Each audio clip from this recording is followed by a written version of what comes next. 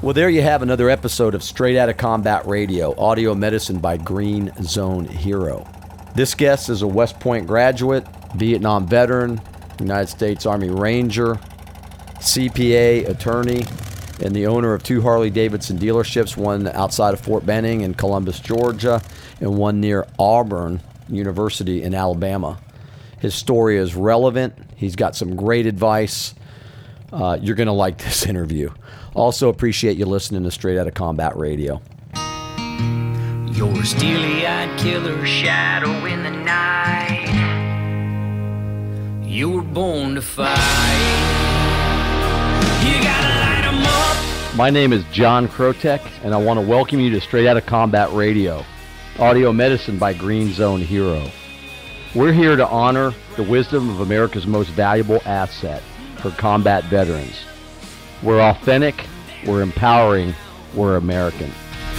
Save us all before they burn it down.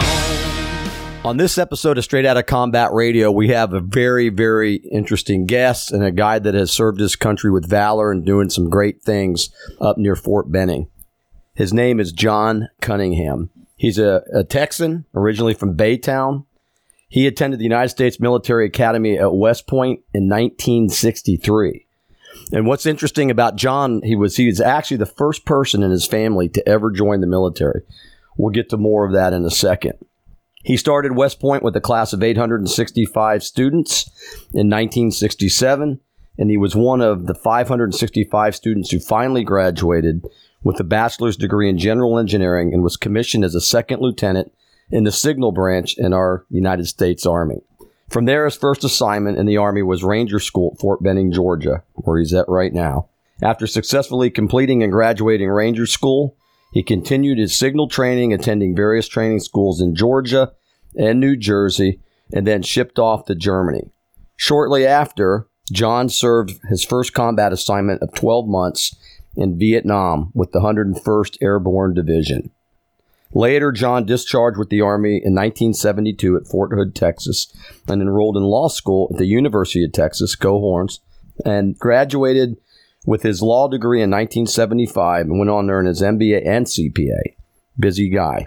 After 25 years in the corporate world with his wife and 3 children, in 2000, John and his family moved to Columbus, Georgia, his old stomping grounds, where they bought a Harley-Davidson dealership, Chattahoochee Harley-Davidson, located just outside of Fort Benning. 5 years later, John expanded and built a secondary retail location, Big Swamp Harley-Davidson in Opelika, Alabama, just miles away from Auburn University. Today, John is a year away from their 20th Harley-Davidson anniversary. I think it's coming up. Him and his wife are proud owners of 2 Harley-Davidson dealerships. And I got to say, I'm humbled and very honored to have John Cunningham on our show today. Thanks, John, for being here. It's my pleasure, believe me.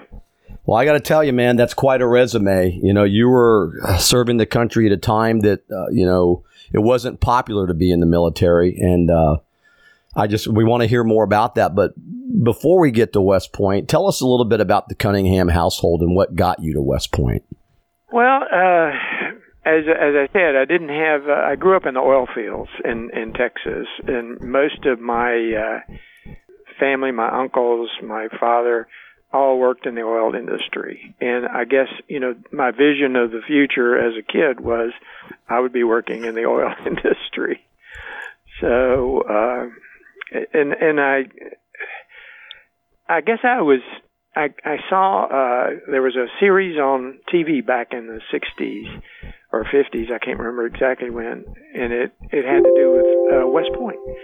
And I kind of got that in my mind that, it was an interesting thing. All I saw was, the fictional version of being a cadet at West Point.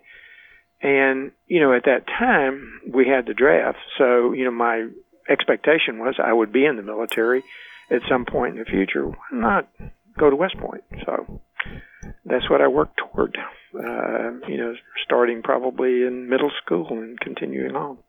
That's pretty awesome. So not having really military, John, in your background, When you finally got to West Point, I know it's not easy to get there. You have to have the grades. You have to have the recommendations. What was was it culture shock for you? At the time, I played football. I was a captain of my football team, and I was recruited. Actually, I won my appointment the old-fashioned way by going through my congressman, but I was also being groomed to play football. So I had the advantage of the day I got there, going over to one of the coaches' houses, and they kind of explained, don't go early on the first day. And when you get there, you change into different clothing and you go out what they call the area. The dormitories are around a central area, and as you're approaching that with a guide taking all the freshmen or plebes to that area, you hear this roar of voices, and you're going, I'm sure, at the time, as an 18-year-old, I'm thinking, what in the hell have I gotten myself into? I hear you. So that was you were being hazed like day one. Oh yeah. When you walk in that area, then you're assigned to somebody, and the upperclassmen start going after you. What's your name? No, sir. You only have three answers. No, sir. Yes, sir. And no excuse, sir. That's it. Oh no, they had a fourth one. Sir, I did not understand. Well, so they're drilling in simplicity right off the bat. Oh yeah. By the end of the day, at the end of that first day, all of you are in uniform, and you march to, you think about that, and within a 10-hour time frame, you're trained to march in a uniform and go to what they call Trophy Point for the swearing-in ceremony. So it's a very fun-filled day. So did you finally make it to the gridiron in West Point? Did you play ball for them? I did as a freshman, but I found that in the collegiate ball, I was too little and too slow. I look back, and the world or the national champions in 1963 were Arkansas, and their line averaged 210 pounds. Well, I weighed, when I got to West Point, I weighed 200 pounds. After that first 2 months, I weighed 175.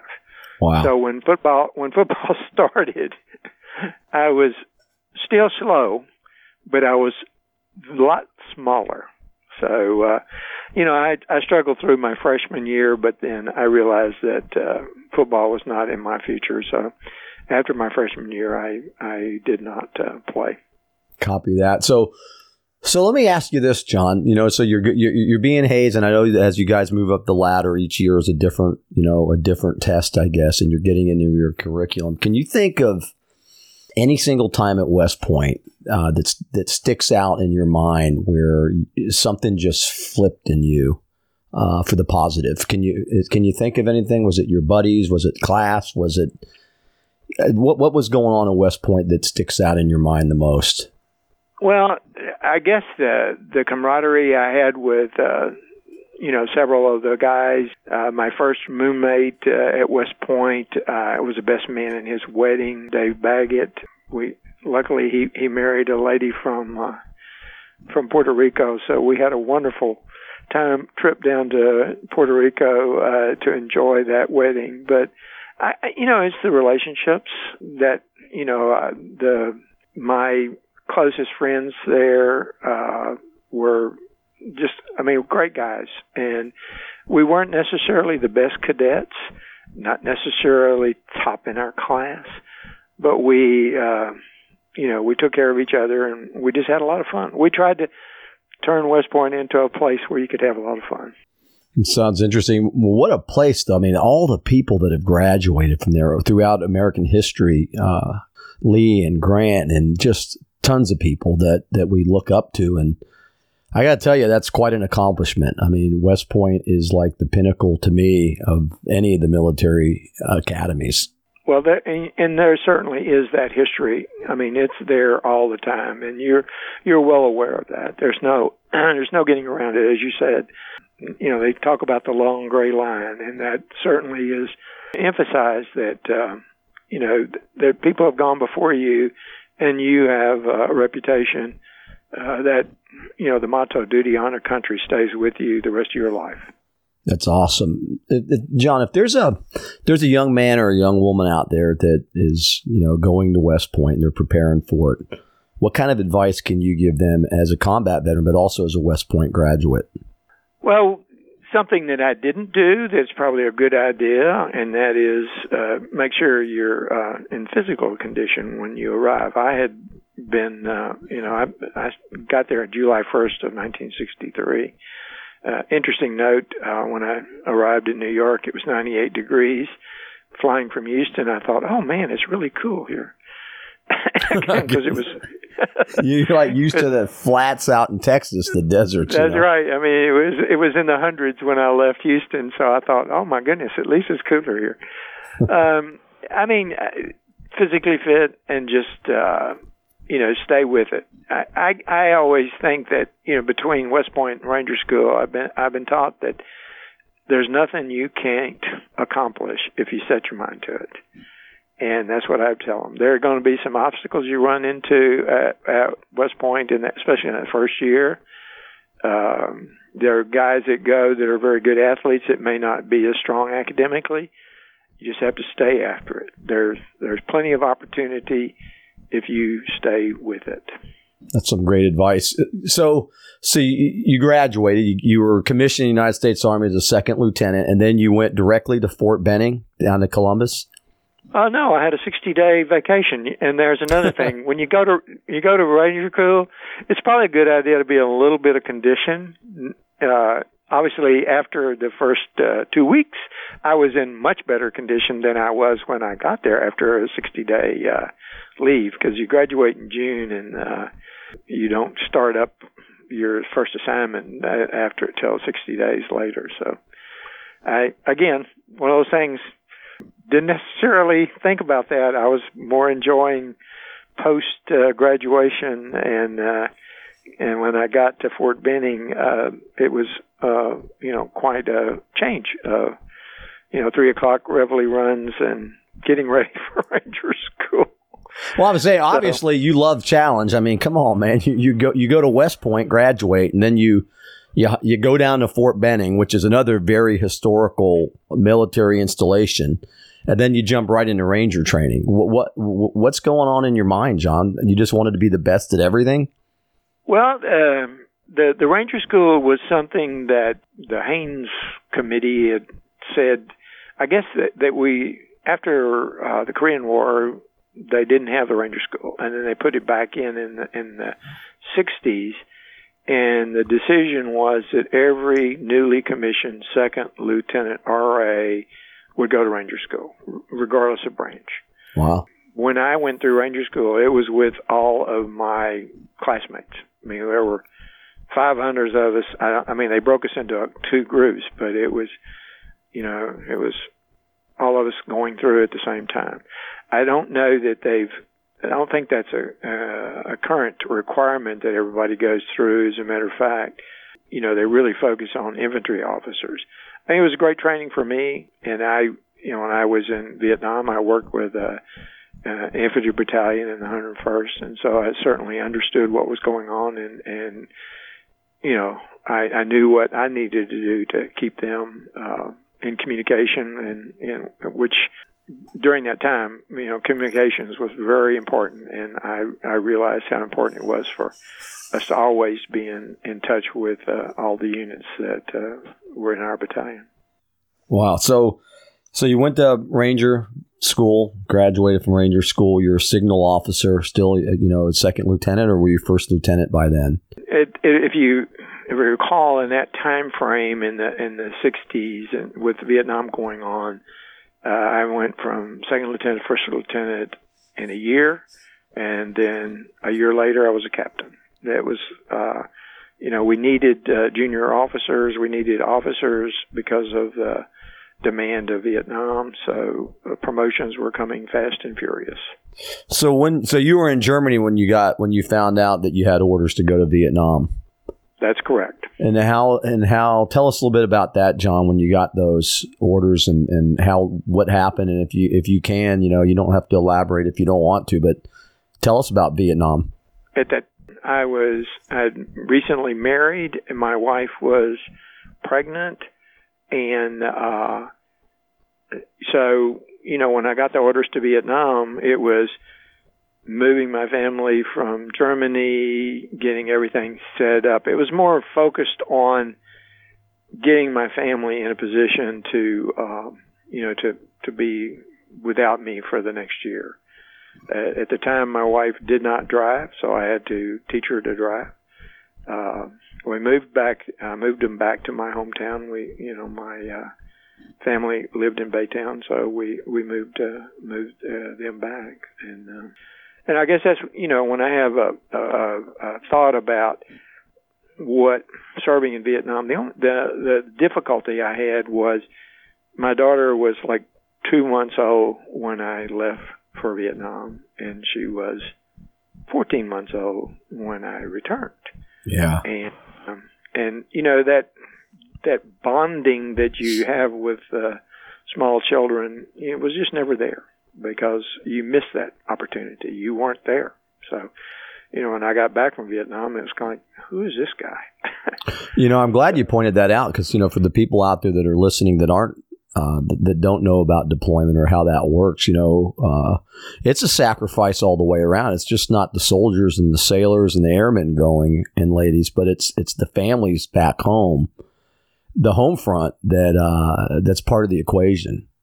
Yeah, and then during the Vietnam era, obviously Vietnam was not a very popular war, so there were a lot of protesters, and there was no sat phone, so the only way I could communicate other than by writing a letter with my wife was through ham operators. And so sometimes you could get a ham connection at 2 or 3 o'clock in the morning her time. The military, somebody put in an article in Houston Post at that time about, John Cunningham serving in Vietnam, captain in the Army. And my wife started getting harassing phone calls. Wow. Because obviously, Vietnam, not popular, so some people decided that harassing the family would be a wonderful way. So she'd get these crazy phone calls at 3 in the morning. Well, it couldn't be, you can't not answer because it could be one of my crazy phone calls from Vietnam through a ham operator. So that was I understand people didn't like the war, but again, trying to harass the families, I thought was inappropriate. So I never really understood that logic, but I guess I can't quite figure that. Yeah, that just doesn't make any sense to me, and. Everybody's got a view, and that's one thing we could say. Everybody's got opinions, right? Opinions and that other piece of the body. But, that's horrible that they did that. And God bless your wife that she hung in there and, and had the daughter there raising her and, doing what she thinks is right. And thank her for that. Yeah. So tell us a little bit about Vietnam. What you're again in another unit that's very historical, 101st Airborne, Screaming Eagles. Right. What was going on in Vietnam? What did you see, John? I was a signal officer for the 1st of 327th Infantry Battalion. And, my job was, and when you talk about being in combat, my job was to make sure that we stayed in constant communication with the troops in the field. I mean, because the way it worked in Vietnam, the battalion would set up on a fire base where there would be an artillery battery on top of a hill somewhere, and we'd establish communication with our companies that were usually out in the woods around us, or wherever we were, whether we were in the Ashall Valley or up or on the coast. And obviously, at that time, we moved around a lot in helicopters. And, I took my tactical operations center with me everywhere I went. We got a container, and we put, had all our radios in there, and our good the thing, the people that worked for me, that was my major concern. Taking care of them, taking care of the people that we supported, make sure the equipment was up to speed. I always remember one instance that happened when one of our platoons was under fire, and it was like 2 a.m, and got me and said, "Look, the forward observer's radio's not working, and we can't call in artillery to support this unit." And of course, I know that they have 6 radios in that unit. So my fix was, at that time, take one of the other radios and move it to the forward observer frequency. But, they are under fire. They're, pinned down. And, little things like that, when you're back at Firebase, you can say, look, take the other radio, turn it to the forward observer's frequency. He can communicate. Let's go. And, those are the little things like that I remember. And you mentioned earlier, John, about, how unpopular Vietnam was. And, we've heard the fog of war and all these different terms about combat. Did you know what you guys were fighting for, and what kept you focused? You mentioned your men. Yeah, you got to think about it. At the time I went to West Point, my expectation was I was going to be in the military because we had a draft. And by the way, I approve of that because I think everybody's, freedom isn't free. Everybody should have an opportunity to serve their country in some way or fashion. So, but, to me, it was just, I think back at that time, it was, my focus was on taking care of the people I supported, doing my job, making sure that the guys that worked for me were safe and had everything they knew to do their job. That was really, and I think you talk to anybody that was in combat, their first focus is protecting their people. That's their goal in combat is. There's not these high-level goals. It's pretty much taking care of business at that level. That's when I think back about that's what I was really focused on. Definitely a good point. So you survived. A lot of guys didn't come back from Vietnam. And, of course, homecoming wasn't a whole hell of a lot of fun for you guys. I got to say that, your generation of United States veterans has done a remarkable job at welcoming the younger generation of veterans, and maybe it came from that homecoming that you all got. People harassing your wife while you're serving your country, and so you rotate back to the world. What was your transition like? It was very good.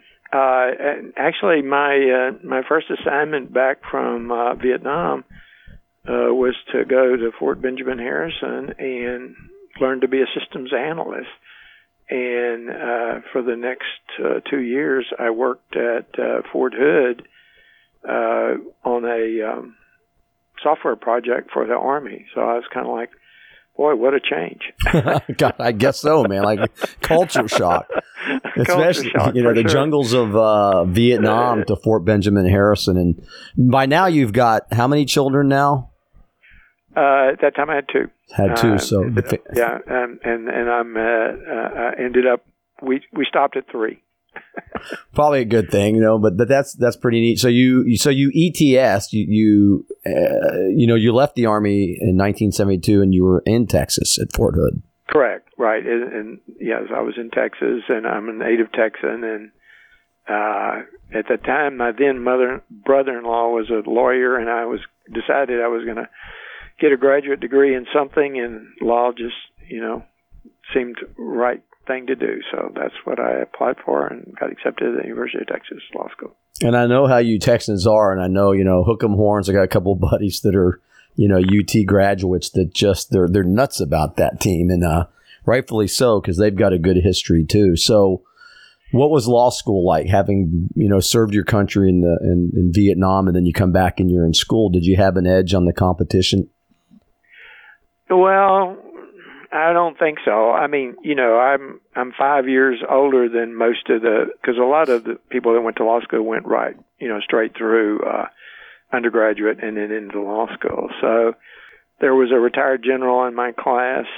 There were a few veterans in my class, but I mean, it was a struggle. I'll have to admit that, and they discourage you from working at least that first year of law school. It's a 3-year program, and I the first semester I didn't work, but after that I got a job, and my wife worked as well, and of course we had the GI Bill. So, and I guess I planned ahead enough that when I still was a captain in the Army, I applied for and bought a house in Austin, a very modest house, but at least I had a place to stay, and I had a very reasonable mortgage payment every month, which, that at the end of law school, at least we still had a place to stay. That's a good thing, but you didn't just get a law degree. You also got an MBA and a CPA degree. And so,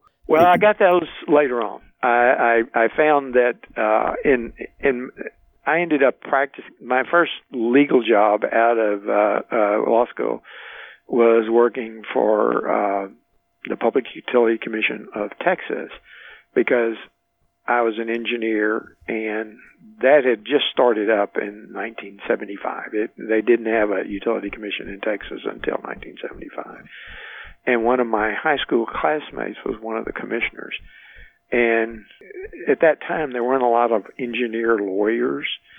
And so I was able to get on as administrative law judge, because they were doing a lot of work that required knowledge of engineering as well as the legal side.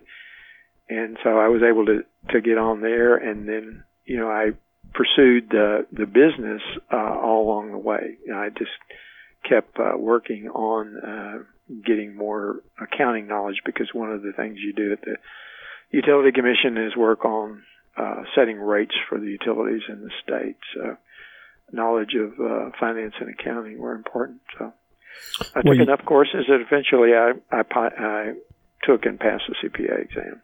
Well, good for you. And you did it for 25 years. You were in that corporate legal world, in Texas for almost 3 decades. In Virginia as well. I was in Texas, and then I moved to Richmond, Virginia, where I worked for Virginia Power in their legal department, and then in their accounting area as well. Well, that's pretty cool. My wife's actually from Petersburg. Well, it's Colonial Heights, just south of Richmond, so I know that area pretty well. All right.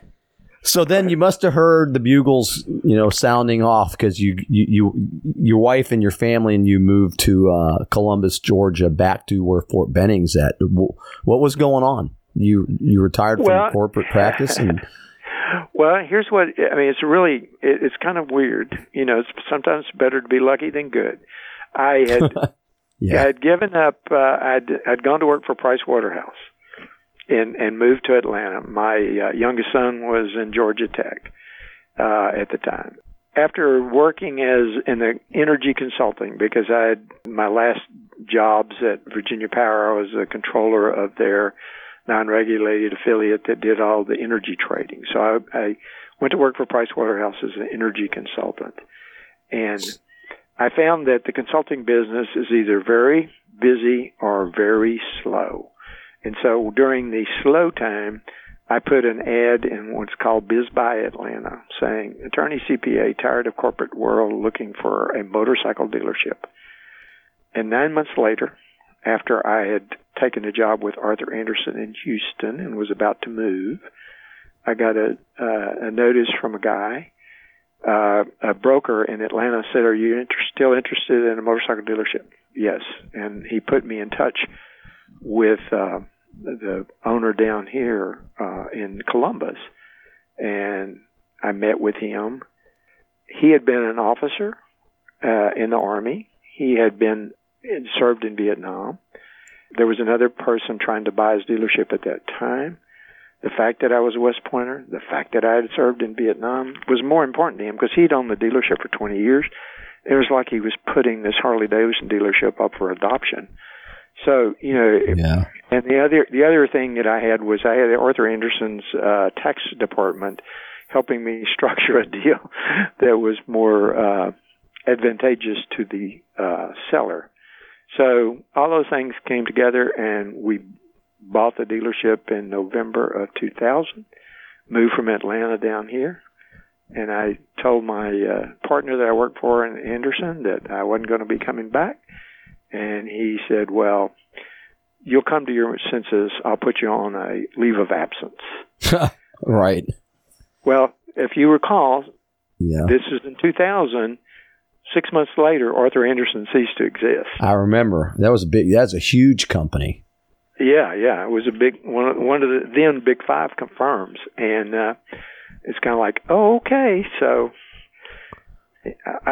Obviously, it was in the stars, John. I mean, you know, That's right. That's I how was it gonna works, say. man. You know how it works. You know. That's what I said. Better than be lucky than good sometimes. So Well, you know, and then the company Harley Davidson. You know, I got to tell you, you know, I was a Suzuki rider. I don't have a Harley yet. I want to get one so bad, and I will.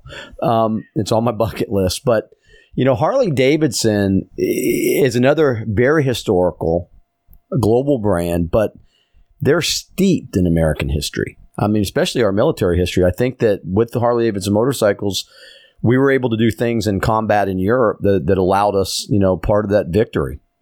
oh yeah, that they're certainly well into the World War II era. That's where a lot of the motorcyclists, you know, came about as a result of Harley Davidson supporting that effort in World War II. And then these guys came back and, you know, had been riding bikes in the combat zone, and now they wanted them. So, and I didn't ride a motorcycle until I was 48. You know, that's when I made that little deal about maybe I by the time I moved to Atlanta from Richmond, I owned three. I owned a Harley and two others. I figured when I lived in Atlanta, I wouldn't need a motorcycle or wouldn't be able to use one because of all the traffic. So I sold them all, and then I kind of said, well, I really like riding a motorcycle. I got you. So that's the reason I got into the business of being a dealer. But one of my fellow dealers told me before I bought the dealership that this idea that you'll be riding a lot more now that you own the dealership, forget that. It's a business. Is it true? Is it true?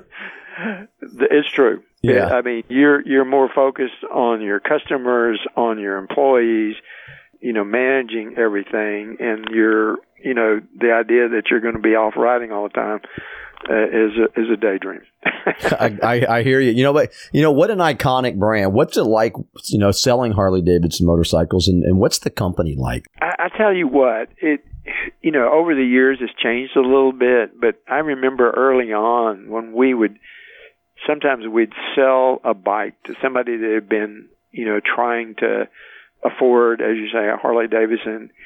And I remember, there were several customers that I remember when they bought their first bike. One guy was so excited, he went in the men's room and threw up because he was churning. He was so excited. And wow. There are others that have had that same enthusiasm where that was their dream of owning a Harley Davidson. And, it's always been a pleasure. Today, different customers, but a lot of people are so still enthralled with the idea of as you say, the history of the brand. It's been around for over 100 years. People are still excited. They're still excited. And we, me and my staff really enjoy that relationship we have with our customers. And that's awesome. And, it's very distinctive sound on the road. And I know that the Harley riders that I've been able to meet, and even the veterans that I've met that ride Harleys, they just say there's just nothing like it. There's something about that rumble and something about the brand. And it is exactly freedom of the open road, Yeah. Well, I was going to say that different people ride for different reasons. I always consider it splendid isolation.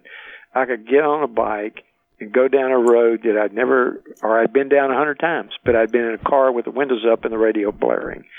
And I would find that I'm smelling things that I'd never smelled, or seeing things and hearing things that I'd never heard or seen, just because I was out in the open. And again, I always used it before I moved to Atlanta as sort of a way of focusing, and like I said, splendid isolation. I like that. I think you just gave us a title for this interview, John. Just saying, the word freedom, and, it means many things to many different people. And you mentioned earlier that it doesn't come for free, and we know that it doesn't. What does freedom, with all the things that you've been through and the things that you've seen and done in your life, what does freedom mean to you? And so there's a couple questions I'm still going to ask you. You're not going to get away yet, sir. What does, what would you want people to know about John Cunningham? What kind of legacy would you like to leave behind? Which one do you want first? Whatever one you want to answer, John. It's your interview. Well, again, freedom to me is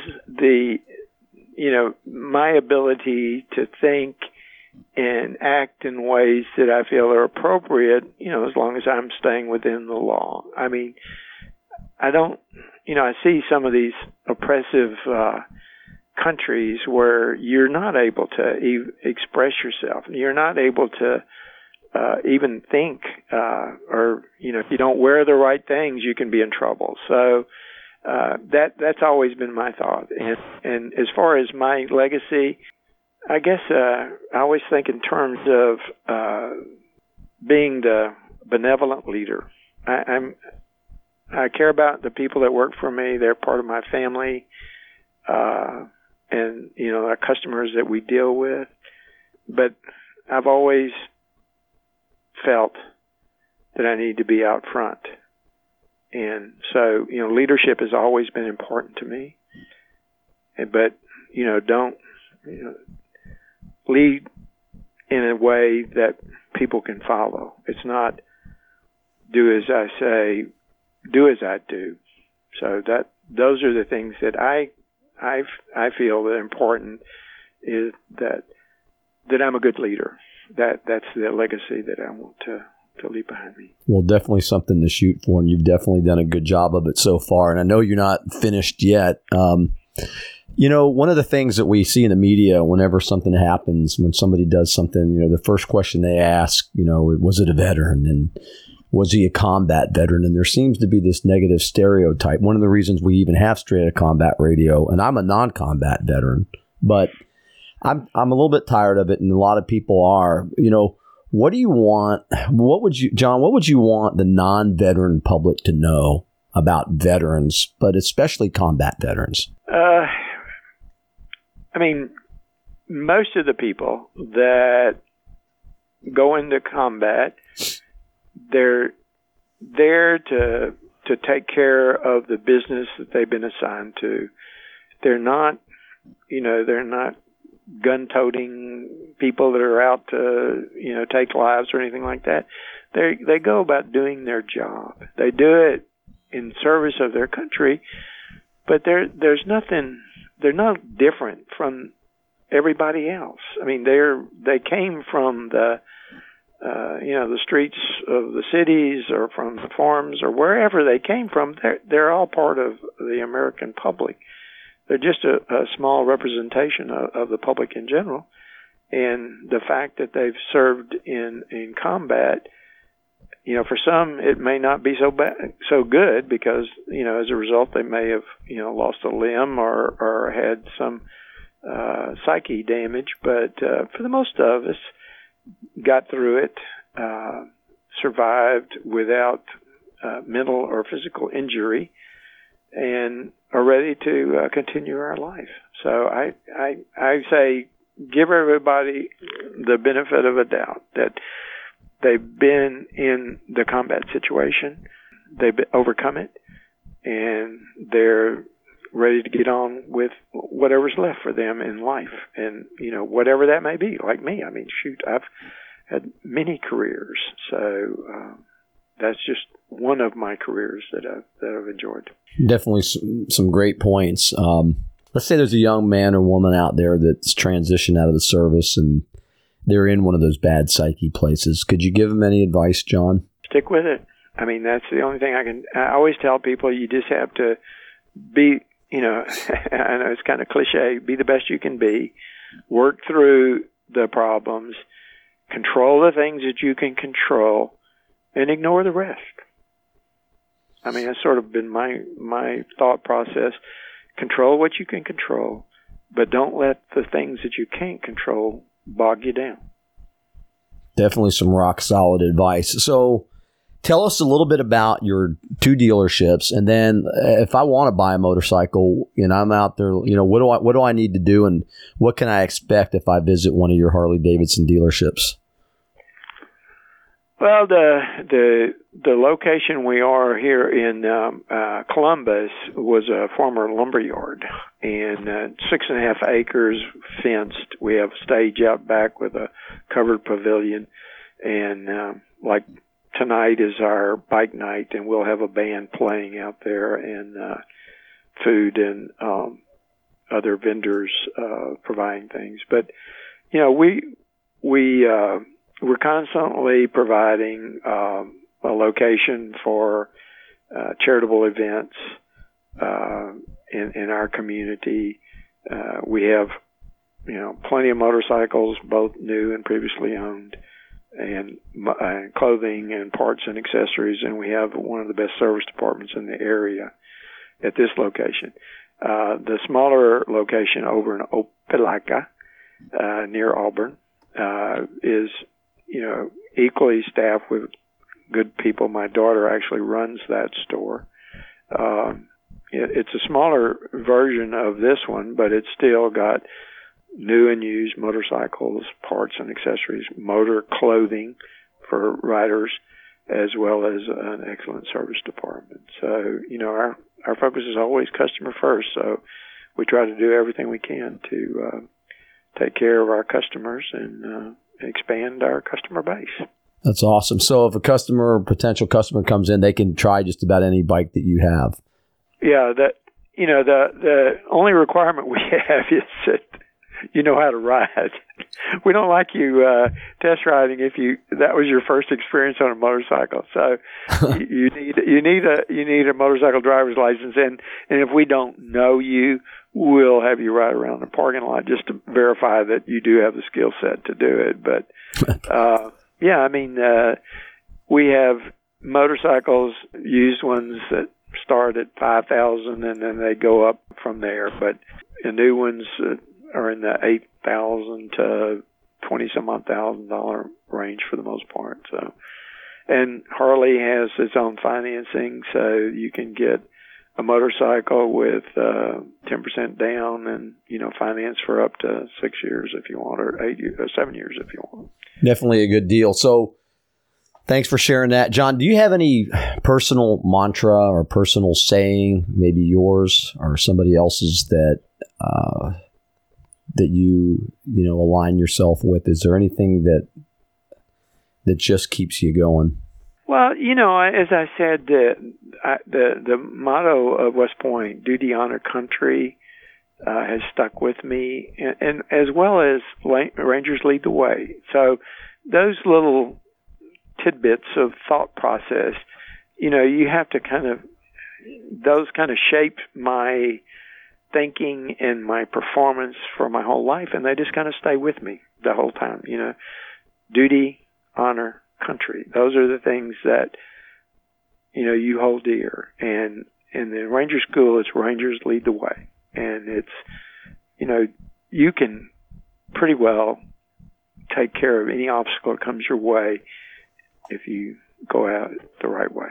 Nice. Well, John, I want to thank you for spending time with us today on Straight Outta Combat Radio and sharing your story.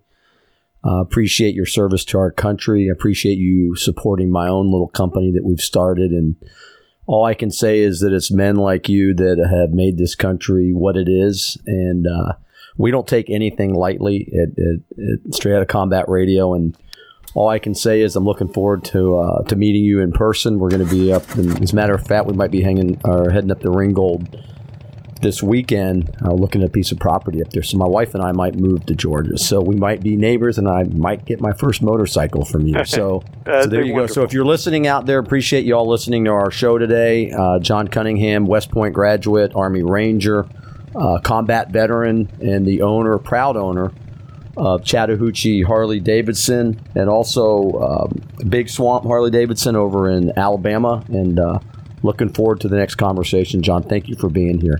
All right, thank you. You have a great day. You gotta light 'em up before they burn it down. Thank you for listening to another episode of Straight Outta Combat Radio, audio medicine from Green Zone Hero. If you liked what you heard, then tell others about us. Like us and download us. And please remember, freedom is not free, and combat veterans are vital assets. They're not broken.